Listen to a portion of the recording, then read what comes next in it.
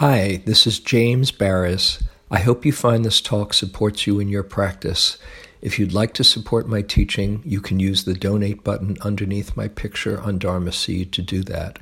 Your support is greatly appreciated. The title of the talk is A Simple Twist of Fate. Somebody during the break, Annie came up and said, "Did you hear that song too today?" And I didn't, but I thought that was pretty cosmic. She said, "Wow, I haven't heard that song in a long time, and on the way here I heard it on the radio, so is that why you're doing it?" No, it was just another simple twist of fate. However, and if you're not familiar with that song, it's an old song by Bob Dylan, who I did see last night. So that's where it was in my mind. I saw him. He was at the Bill Graham Civic Auditorium with Mark Knopfler, the guitarist from Dire Straits, who is like just about my favorite guitarist. And I went with my son Adam, and Bob is back. I want to tell you, Bob was having a really good time. As strange as he is, he's into rock and roll and into music. But it was great to see he was having a good time. I was a huge Bob Dylan fan. He was really one of my idols growing up. I remember when I was first getting into him when he was down in Greenwich Village, and his first album came out. I think it's 61 or 62. And my mother said, "What are you listening to?" And I said, "This guy's going to be famous, Bob Dylan." And Dylan, And then Paul Simon came out with a song later. Where he says, "This guy's so unhip when you say Dylan. They think you're talking about Dylan Thomas." That was a line 30 years ago. Anyway, simple twist of fate. The theme has been going through my mind actually this past week. I was on a walk with Jane. We go, when we can, we go walking early in the morning. Good vigorous walk these days. And just reflecting on how interesting, strange, unpredictable life is. And looking at the twists and turns that make up somebody's journey that take you to places that you never would have guessed or predicted, and also that might seem like mistakes that then turn into not mistakes. And I reflect often that everything in my life, everything in your life, everything, the highs, the lows, the sadnesses, the joys, the blessings, the curses, everything has led you up to this moment right now, and is part of shaping who you are. Everything, for better or worse, everything. And when I look back on my life, my personal response is, how did I get here? Now that's a different question than how did I get here? But how did my life lead me to where it is now? And as I feel so incredibly blessed.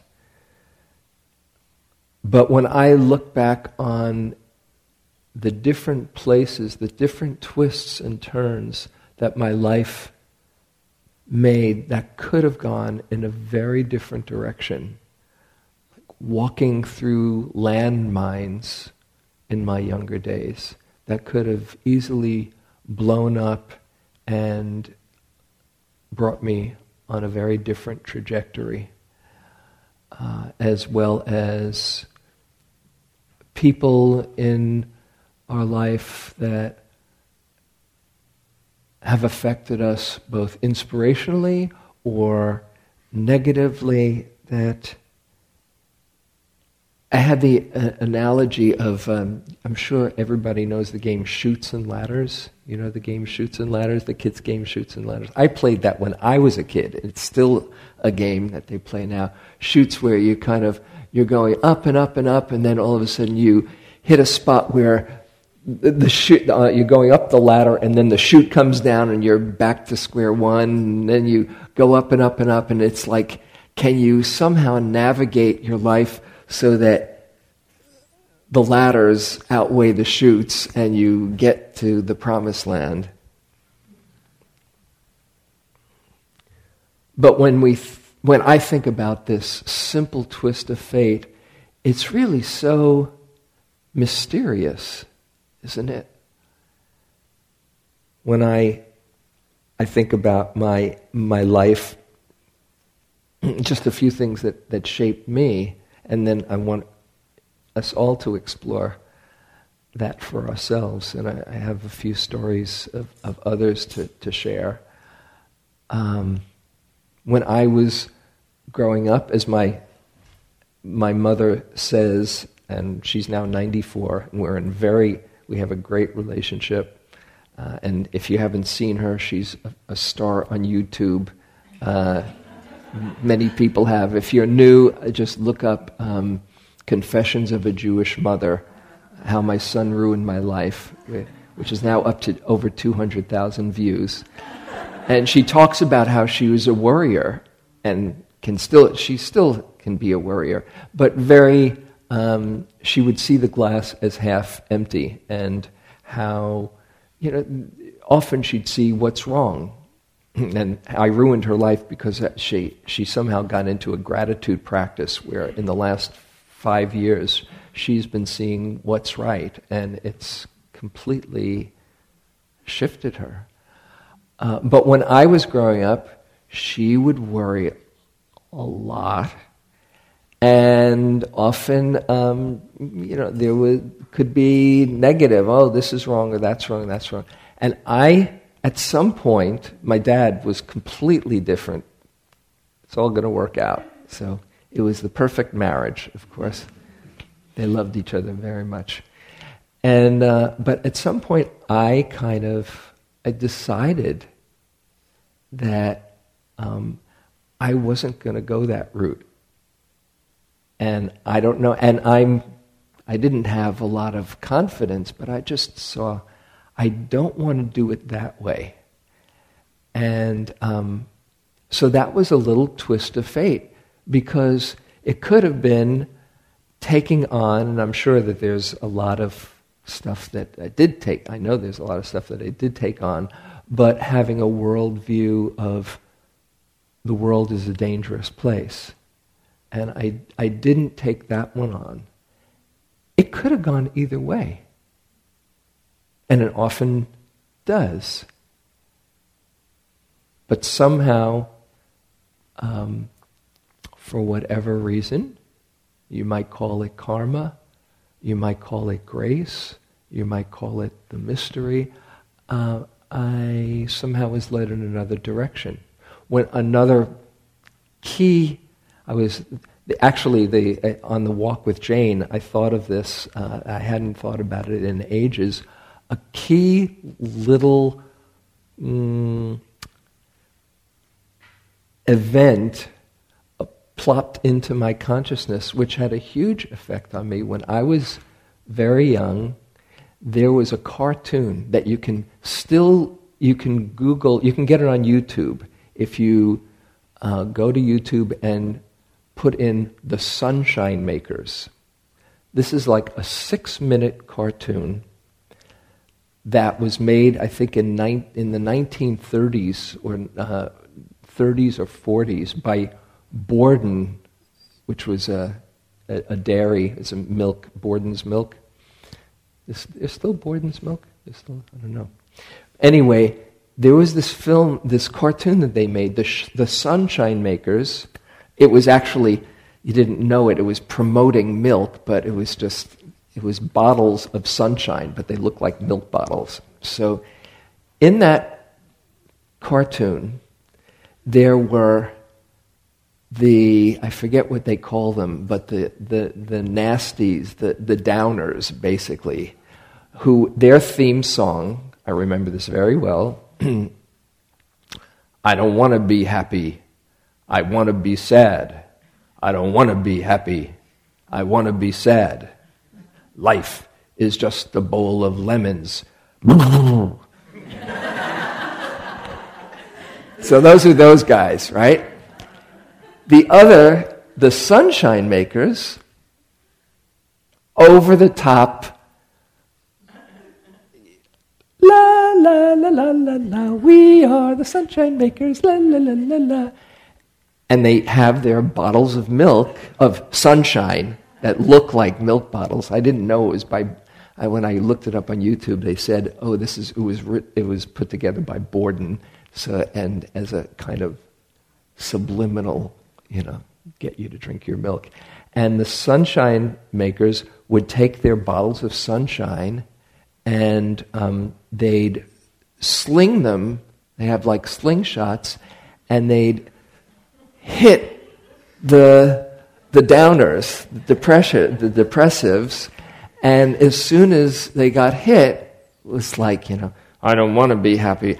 We are the sunshine makers, And I thought, wow, that's very cool, Wow, you can turn somebody who's really down and depressed into happiness. This is on my 5 or 6 year old brain.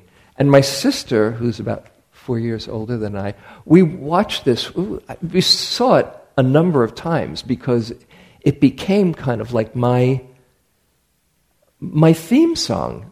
Not that I would sing out the Sunshine Maker theme, but that whole perspective of good overcoming evil or overcoming unhappiness, sadness. It's actually, when Yellow Submarine came out years later, I thought, oh, it's the Sunshine Makers gone psychedelic.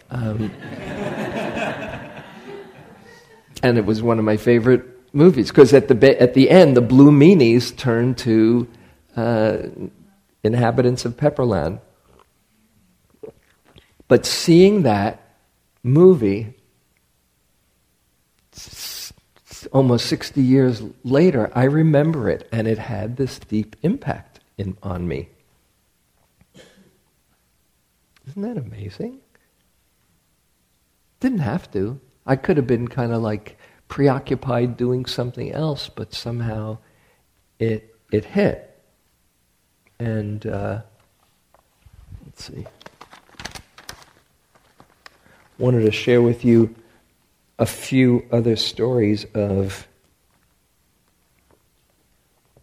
twists of fate.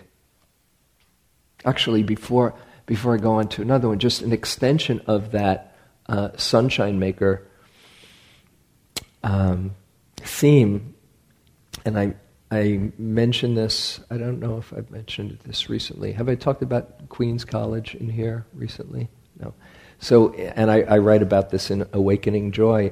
When I was in Queen's College, I got into a very existential perspective. I was reading a lot of Camus and Sartre and kind of like life doesn't have any real meaning, and you're born, you suffer, and then you die, and that's the story. And I couldn't find any meaning to my life, and I every conversation that I would get into for this period of time was soon a depressive exposition on, why life is a drag, right? This is from the Awakening Joy guy.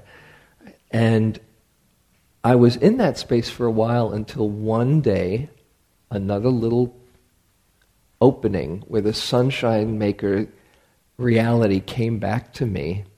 Because it's kind of, all of those things are in there, and sometimes they come to the foreground, and sometimes they're forgotten and then kind of wake up. But I saw in the Queens College cafeteria how everyone, this one afternoon, just surveying everybody in the cafeteria, and I realized everybody had their own story, their own way of being, but everybody wanted to be happy, was wanting to find some happiness in their life. And the thought came to me, well, bringing a little bit more happiness into this world and somehow sharing that with others could bring some meaning to life. And I don't know, I wasn't sure how I could do it because I wasn't feeling very happy myself at that time, but I got clear that would give life meaning, to bring more happiness into the world. Just that moment, instead of being depressed as I had been for months, in a moment I saw another way. There are these moments that can just turn us around. This is from How We Choose to Be Happy, a book that I love and like to turn people onto who do the Joy Course and anyone. And it's filled with stories of people who are certifiably happy. Rick Foster and Greg Hicks researched for 3 years, finding truly happy people and wanting to know why they're happy, and came out with a few different principles that they all shared. And one of these people is a woman that they called Maddie. And I know the authors, Rick and Greg, and they say that it was even worse than they just presented in the book. They didn't get into all the sort of details. But this is Maddie's story, this very buoyant, radiant personality. As she told us the story of her life, the contrast between the happy woman we saw before us and the unhappy childhood she described was remarkable. Maddie's parents were part of the Hollywood elite of the early 1950s. She should have had an idyllic childhood, enjoying the opulent grounds of the mansion in which she was raised. But each new day in the lives of 9-year-old Maddie and her little brother Carl brought new uncertainties and fears. Their mother, alcoholic, drug-addicted, and violent, periodically took an axe to the family Cadillac. As Maddie's mother's addictions took hold and her violent behavior increased, Maddie's father abandoned the family. Eventually, even the servants fled in the face of her unpredictable rages. Maddie and Carl were left alone with their disturbed mother, who often didn't leave the house for days on end. Miles from the nearest market, they lived on peanut butter and tried to stay out of their mother's way. And this is her talking. My brother and I were usually by ourselves all day long. On school days, the bus dropped us off to a quiet and foreboding house. Some days we'd hardly see our mother at all. We were so unhappy, almost numb.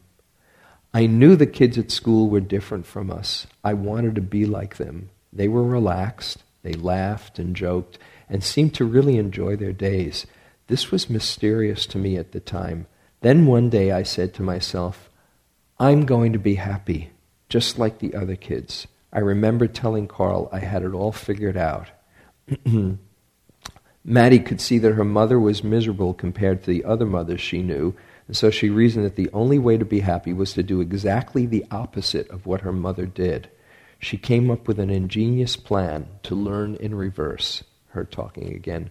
One day, sitting on the steps outside the vacant servants' quarters where we could hide out, Carl and I made a pact. We promised each other that we would find new ways to be happy every day. And each time we did, whether it was playing a new game, telling a new joke, or having a good laugh, we would be different from her. This was a moment that will be etched in my memory forever. Carl and I still talk about it as the liberating moment in our childhood.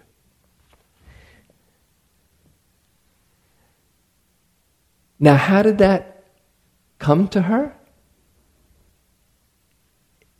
Who knows? And she could have just gotten, as often happens, a history of abuse can lead to more abuse, can lead to being a victim, could lead to being a perpetrator, could lead to so many other things. But she ended up as one of these certifiably happy people. How curious. Just that moment.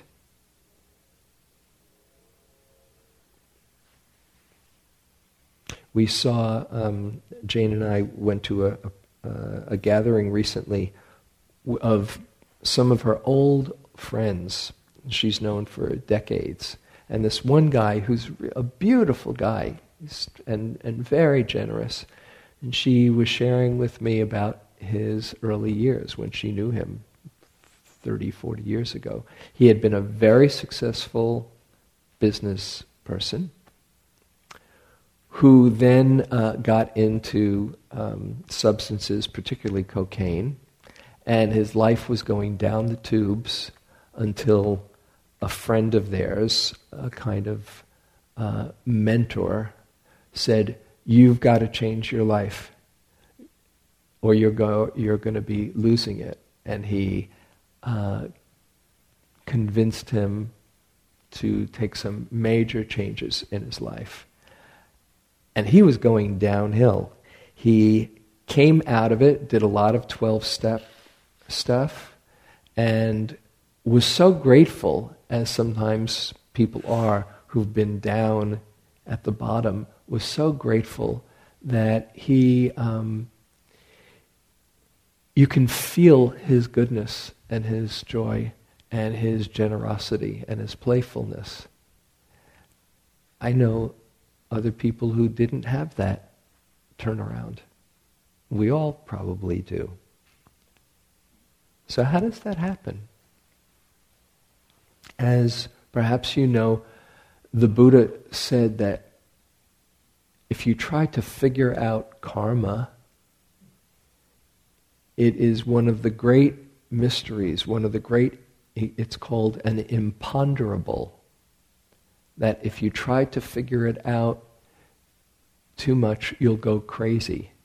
One of the 4 things, he said, don't try to figure out why this happened to so-and-so and that kind of interpretation. The other 3, just in case you don't go crazy wondering about, the other 3 are how it all began, the start of this mysterious physical plane, the range of a mind in the deepest absorption states of concentration, and the range of a Buddha mind.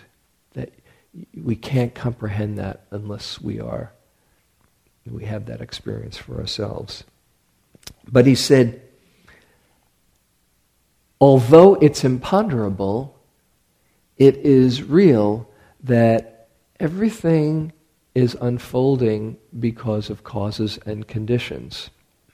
Now, check that. I shouldn't say everything, because there are some things that aren't subject to the law of karma, like accidents and changes in the weather and certain other unpredictable things. But mostly we are influencing and developing habits of thinking and behaving that are conditioned from the past and will condition the future. Now, the mysterious thing is where somebody is heading towards the negative end of things, how there can be a seeing of the light. How does that come about? One could say, and there are stories in the Buddha's time where he says, oh, this person did something good, 5 lifetimes before, and here it's bearing fruit. Who knows? I don't know if that's so, but that's what there are many stories in the teachings. Or because you were this and did these good acts of generosity, then it bears fruit. There's one story of a guy who was very generous, but then he gave a great offering to some ascetics, but then he regretted it afterwards. And it was said that he would spend a number of lifetimes as a very rich miser. So he became very good fortune, graced with good fortune, but couldn't enjoy it. I don't know about that stuff. But it's very clear that once you see the light, once you see the possibility, even if you've been blind, as the song Amazing Grace says, I was blind but now I see, that once you see that, once you see the light, if you're fortunate enough to really be present for it and let it touch you and let it transform you, then you get a glimpse of the possibilities. And then, if you're fortunate enough to be in circumstances that support that glimpse, you then perhaps can practice. In the Discourse on Blessings, the Buddha says,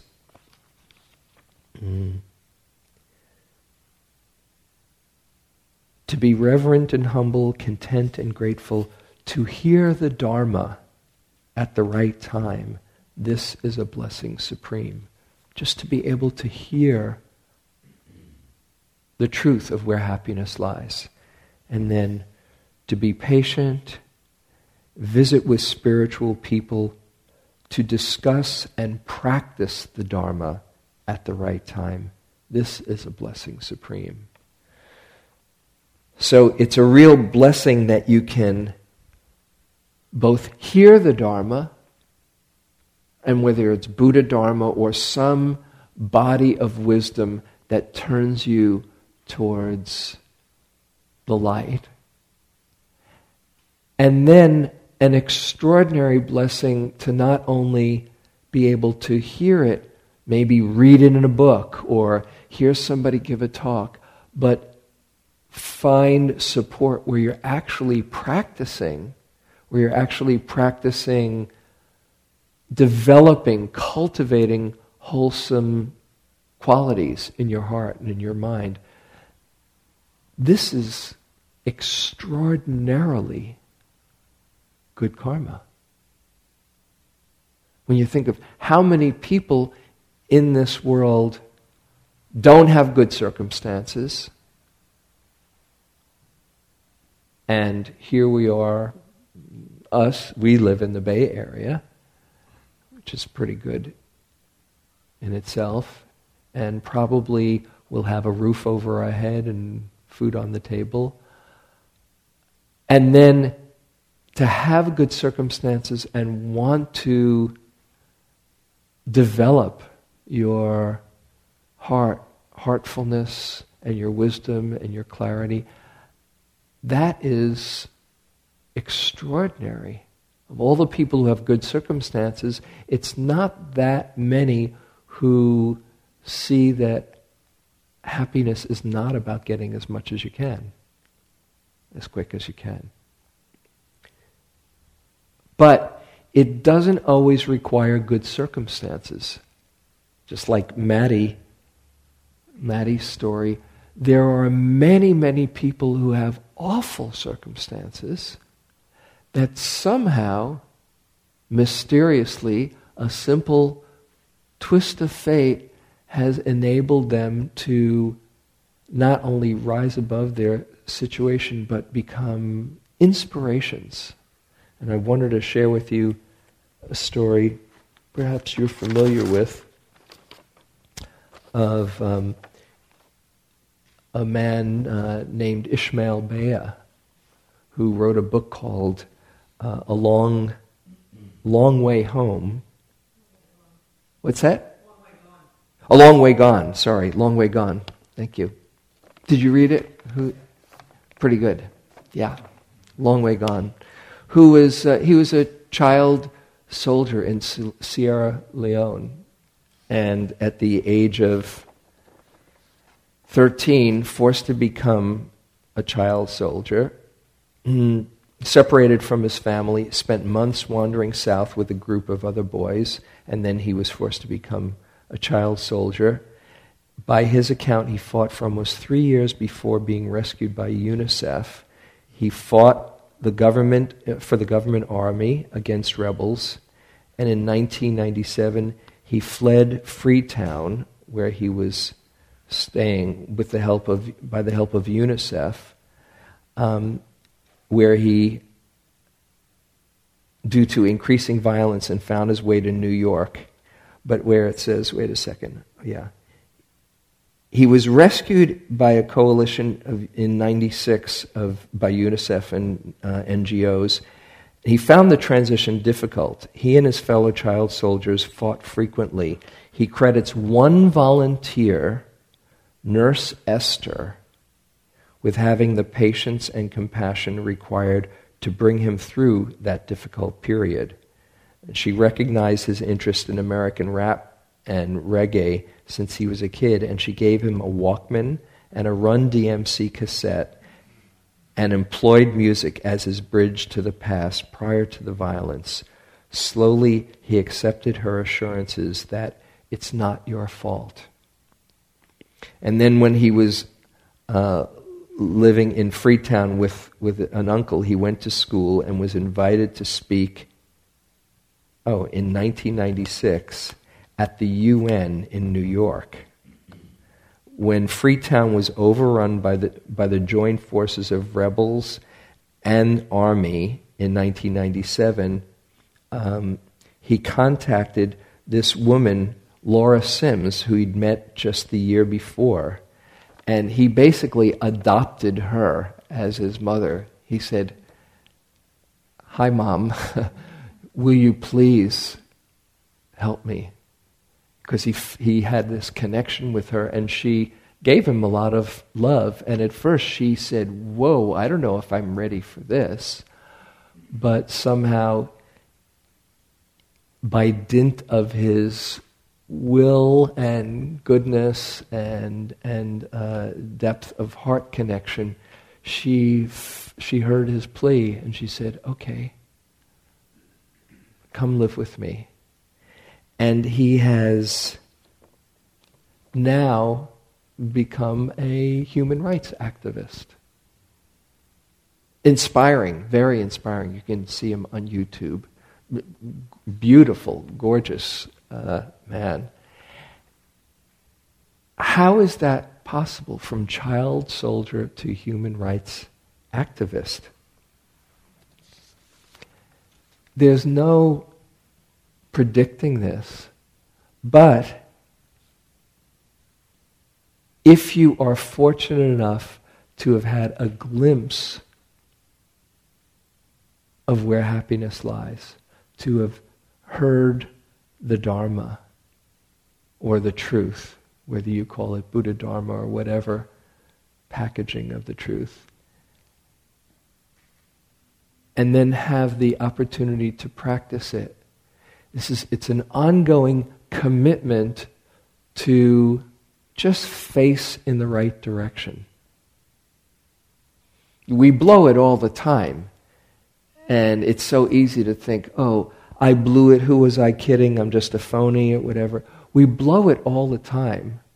But if you are very clear that your way is to face towards greater and greater consciousness, then everything takes care of itself through your own commitment to waking up.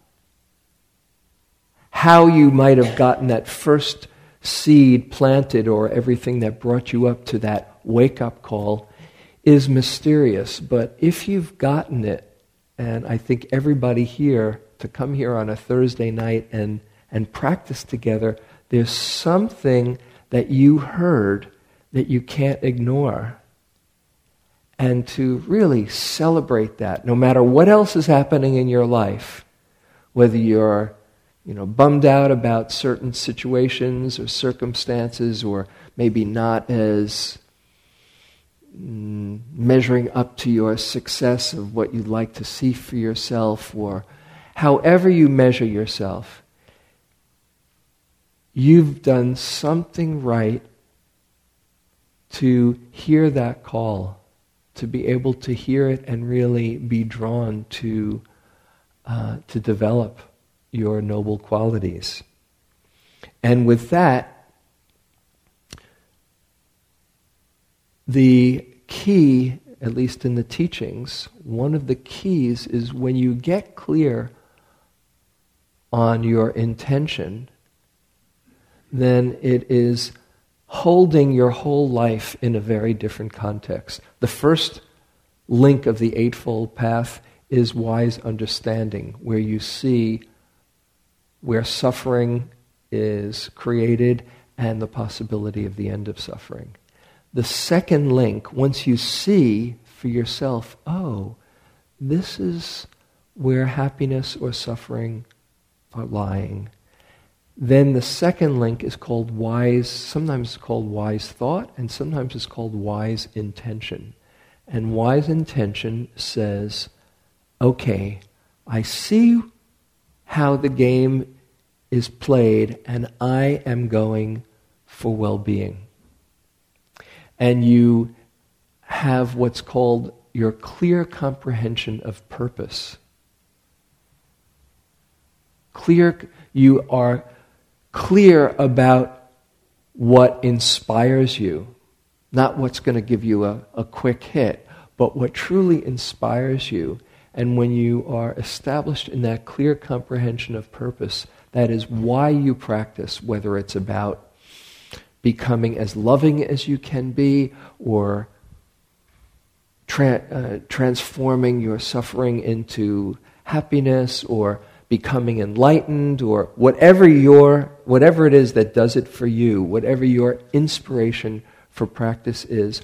Once you get that clear comprehension of purpose, it's the context that you live your life through.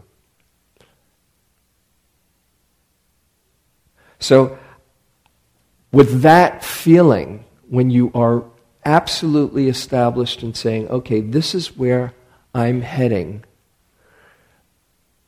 the natural response is gratitude, is that feeling of amazing grace. Like, wow, it could have gone a whole lot different, but somehow I have the support and the understanding, and surrounding yourself with good friends certainly helps. I'm facing in the right direction. So I want to just ask you just to reflect for a few moments within yourself, and just you might go inside, close your eyes for a moment, and look back on your life. Just a little life review. All the twists and turns that could have gone differently, that might have been processed in a different way, that have somehow led you to where you are now.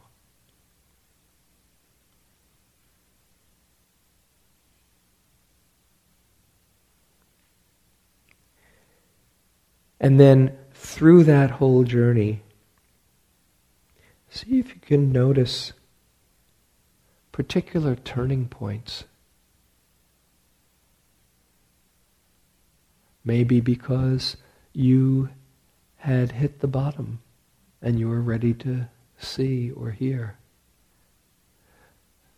Maybe because you were inspired in a moment of grace by hearing or reading some wisdom that touched you, that reminded you of what you know inside. Maybe because you had a major event that shook up the foundation of all your beliefs. Look at the turning point or turning points. There probably were a few. And just pick out one or two.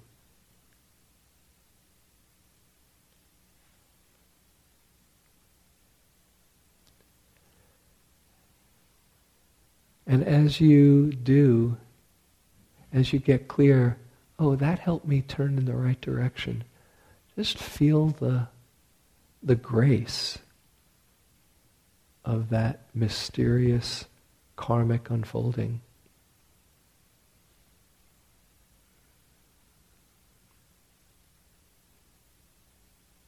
That set you on a direction of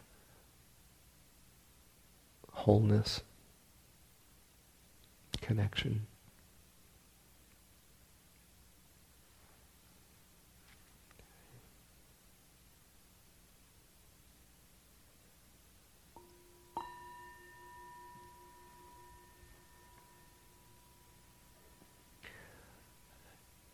Okay, and I think just for the fun of it,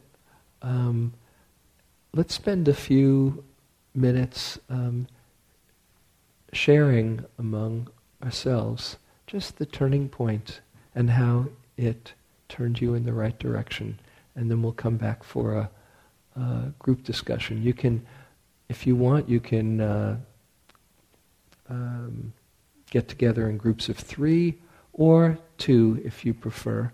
We'll take, about 8 or 9 minutes or so for this, and then we'll come back for some questions. So just sharing your turning points. It's fun to do that.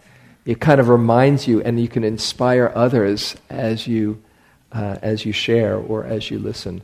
So please, turn to somebody near you, 1 or 2 people, and share. Okay, just a few more minutes, 3 or 4 minutes. Okay, we're finishing up. You can thank your partners and come on back.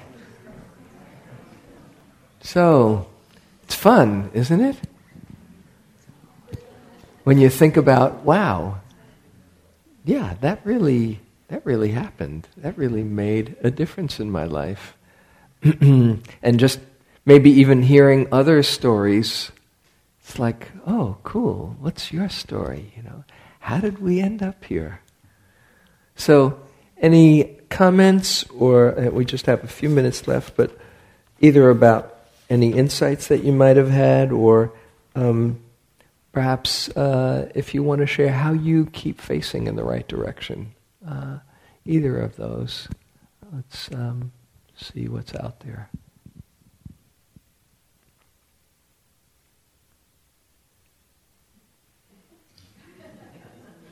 Emptiness.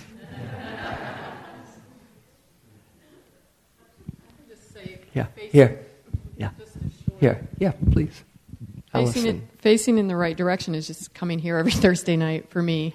And retreat and yoga and just staying with the practice and going inside instead of looking externally for happiness. And your joy class helped a lot too. Great. And that's one of the things that the Buddha talks about over and over about, in that Blessing Sutta, he talks about it, keeping company with the wise and with like-minded friendships, and avoiding company of the foolish, as he says, because we're so susceptible to our environment, and that's one of the real blessings of encountering the teachings and then being with other people who share those values. Then you're being reminded, and you're reminding each other when you forget. So that facing in the right direction, knowing you've got some company, makes a big difference. Yeah, Jim. In your beginning meditation class, you said there's lots of lists, and there's lots of lists, and the Four Noble Truths, and the Four Noble Truths ends up in the Eightfold Path, and the fifth of the Eightfold Path in particular is what I'm going to want to share about right now. Has 4 new pieces, so you get to the right effort, and what I am particularly interested in now is how right effort talks about when the 4 pieces, or the 4 right efforts, or 4 noble efforts, or whatever it is, of figure out what it is when you're in a healthy mind state, a wholesome mind state. What effort helps to keep you there?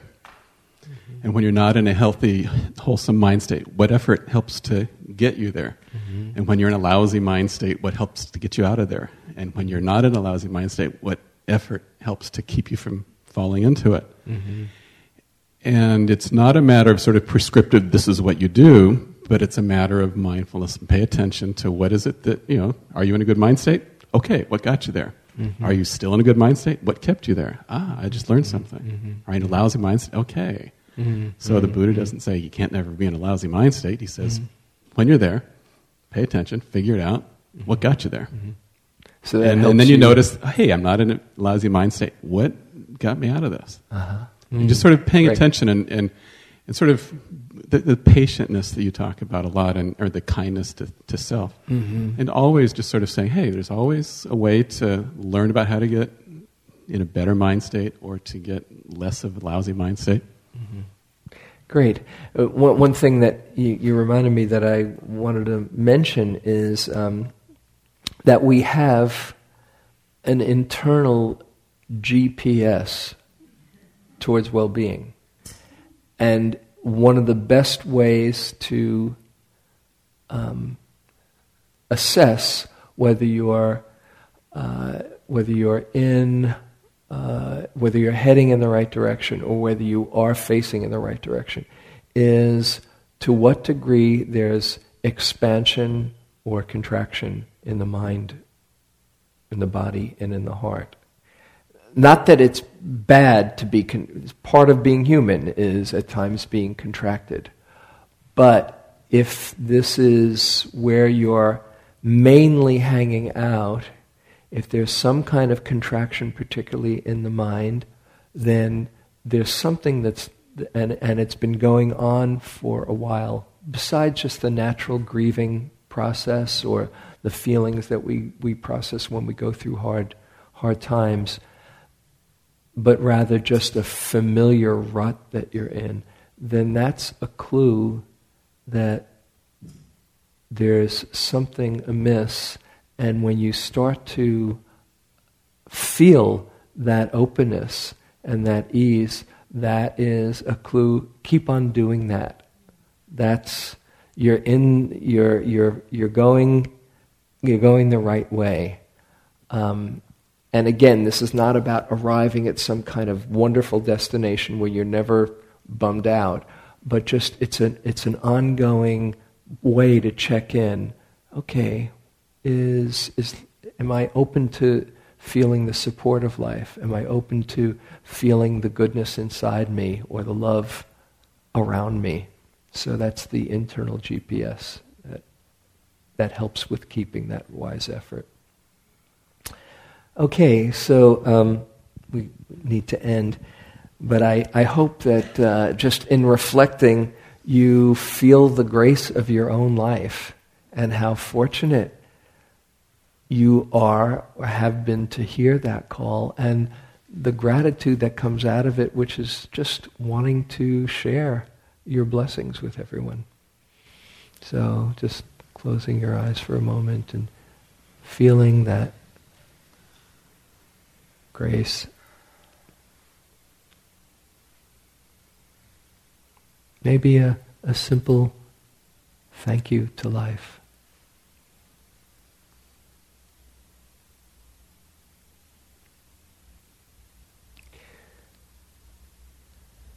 And wishing yourself well, may I feel all the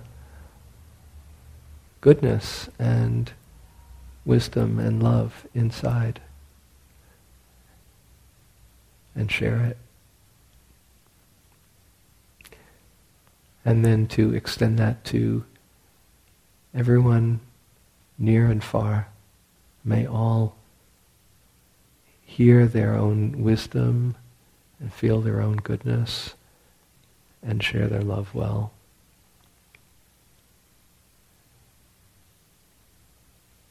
May all learn the path leading to real happiness. And may our coming here together have a beneficial effect for all beings everywhere. May all find happiness and peace.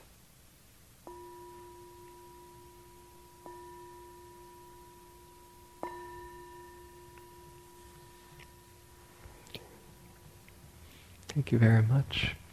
Have a great week. See you next week.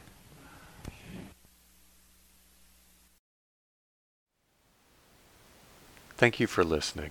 To learn how you can support the teachers and Dharma Seed, please visit dharmaseed.org/donate.